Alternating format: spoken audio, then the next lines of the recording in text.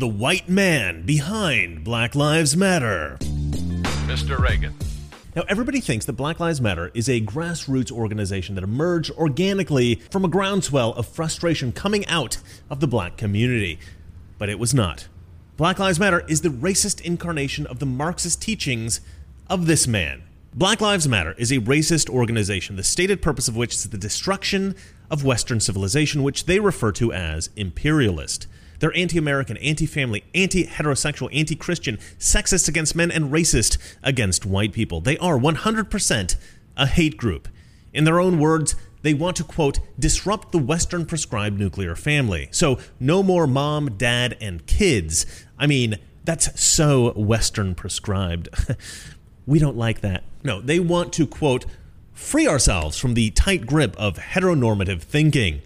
Okay. They want to, quote, build a space free from environments in which men are centered. They use all this pseudo-intellectual language to try to disguise their bigotry. It's pretty funny. Could you imagine the KKK having on their website, we want to build a space that affirms white men and is free from environments in which black people are centered.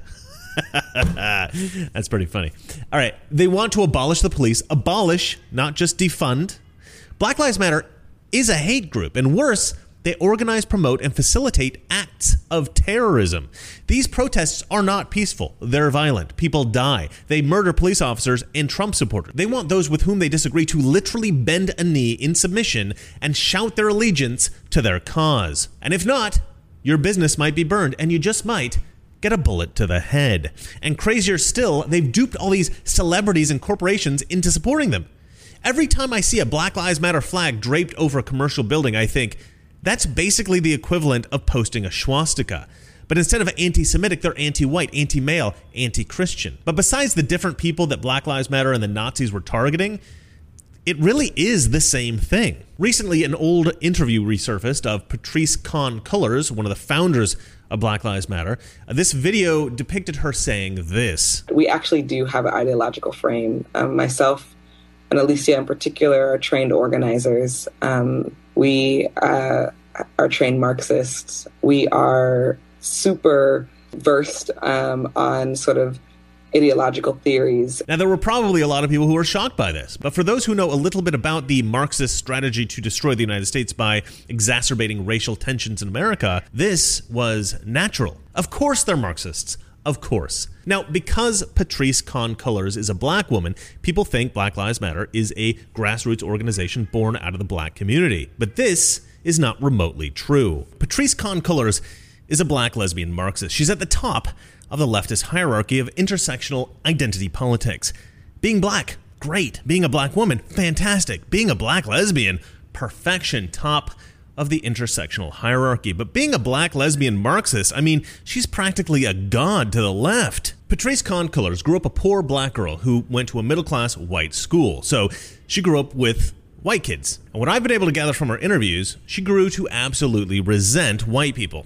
She saw the difference between how her poor criminal family lived and how the law-abiding white kids at her school lived, and she grew resentful. Now, there were, of course, poor white kids in her neighborhood, and, of course, there were also rich black kids in America, but Patrisse Khan-Cullors seems to associate wealth with whiteness and blackness with poverty. I mean, like Joe Biden says, poor kids are just as smart as white kids. Poor kids are just as bright and just as talented as white kids. And so, Patrisse Khan-Cullors, the founder of Black Lives Matter, has a very specific and a very distorted view of America. When she was a little girl, she saw her neighborhood targeted by police because of the gangs there. And her father was in and out of prison. She actually watched her brother get arrested and hauled off to jail. And she herself was arrested at age 12 for smoking weed in the girls' bathroom at her school. But to listen to this girl talk, she and her brother and every other black person in her neighborhood, they were all just victims. Victims of the evil police who were targeting them just because they were black. Monte Cullors, who was criminalized very early on. Monte's first time in juvenile hall was 13 years old.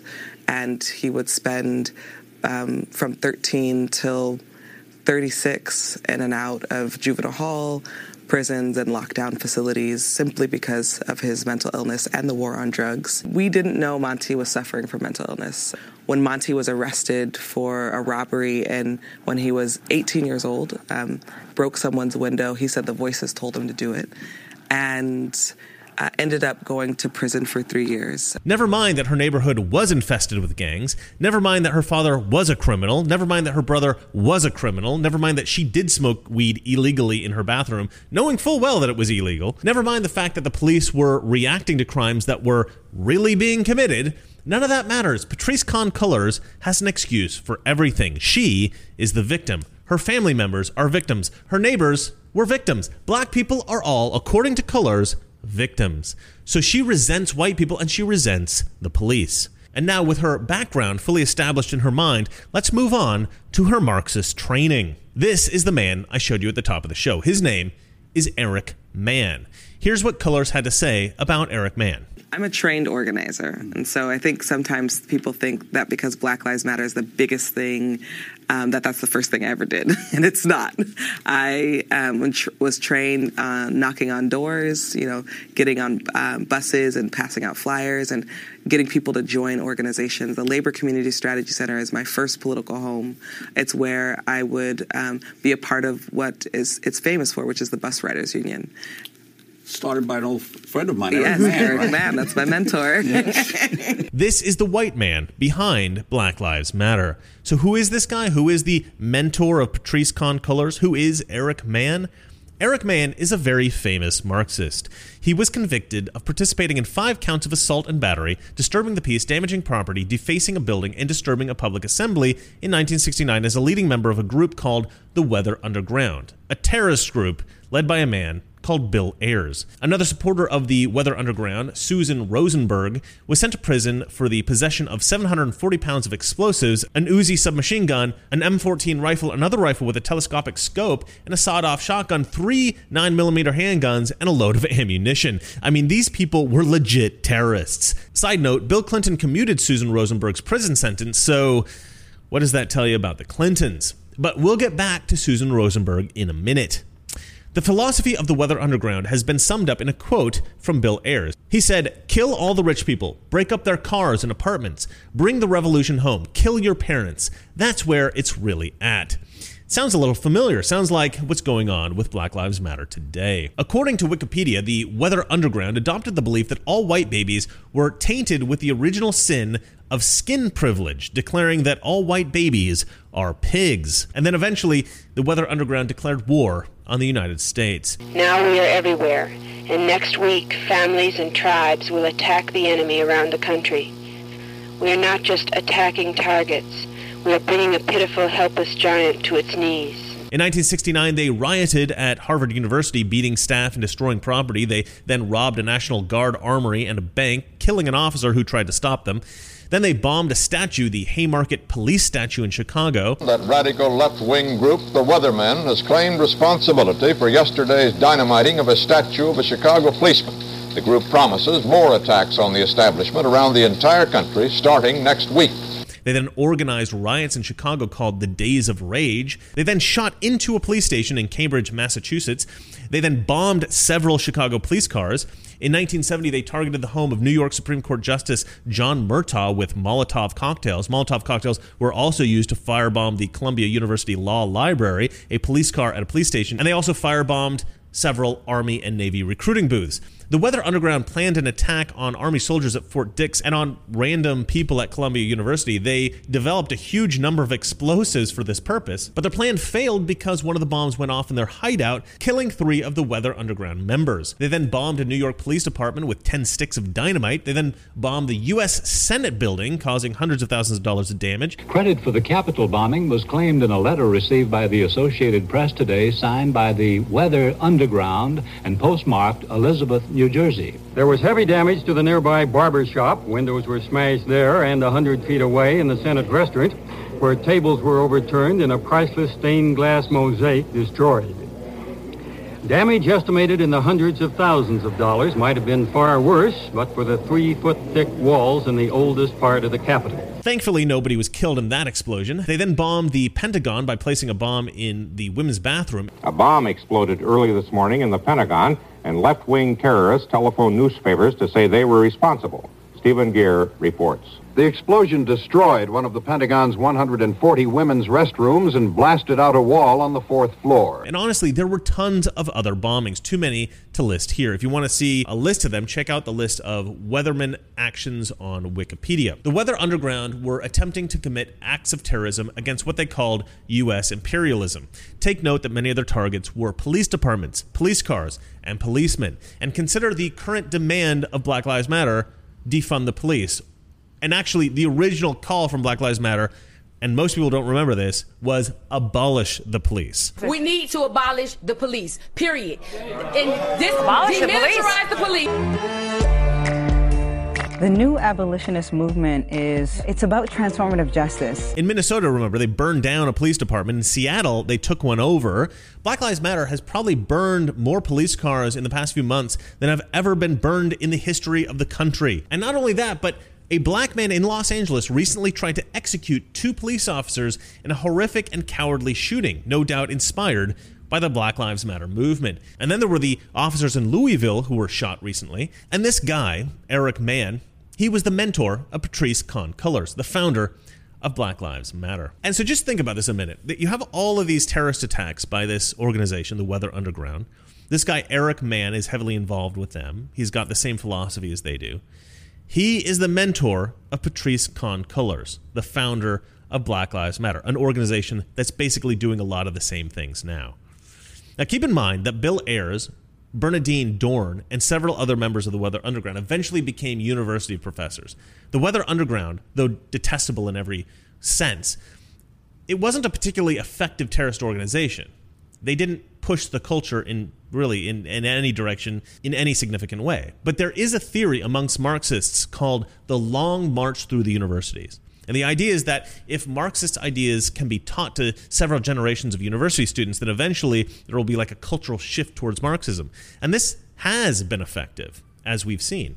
But ironically, it might be Eric Mann who has had the greatest impact, having germinated the Black Lives Matter movement through Patrisse Cullors. Now, the organization that Patrisse was originally involved in, the organization in which Eric Mann was her mentor, this organization was called the Labor Community Strategic Center. The Labor Community Strategic Center lays out its philosophy this way. The Labor Community Strategic Center is an urban experiment to grassroots organizing focused in Black and Latino communities with deep historical ties to the long history of anti-colonial, anti-imperialist, pro-communist resistance to the U.S. empire.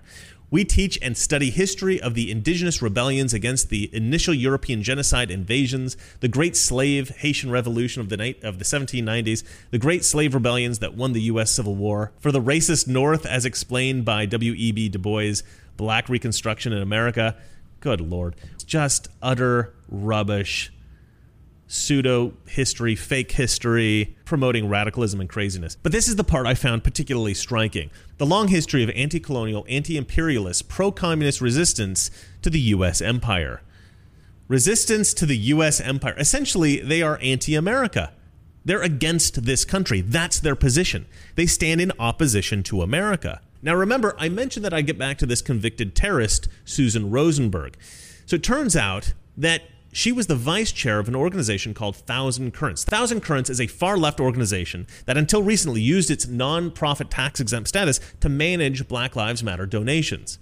Since the connection between Black Lives Matter and Susan Rosenberg was exposed, the organization has shifted its partnership away from Thousand Currents and to another organization, the Tides Foundation. And the Tides Foundation is funded, at least in part, by the most notorious left-wing white man of them all, the emperor himself. Well, I can't say his name or I'll be demonetized, but it rhymes with Porge Poros. And Porge Poros, by the way, has been on a bit of a binge lately trying to get radical left district attorneys in place all over the United States in order to stop prosecuting black criminals. In Contra Costa County, California, for instance, the district attorney, Deanne Beckton, has declared that police investigators must determine whether or not looters needed the stuff that they stole.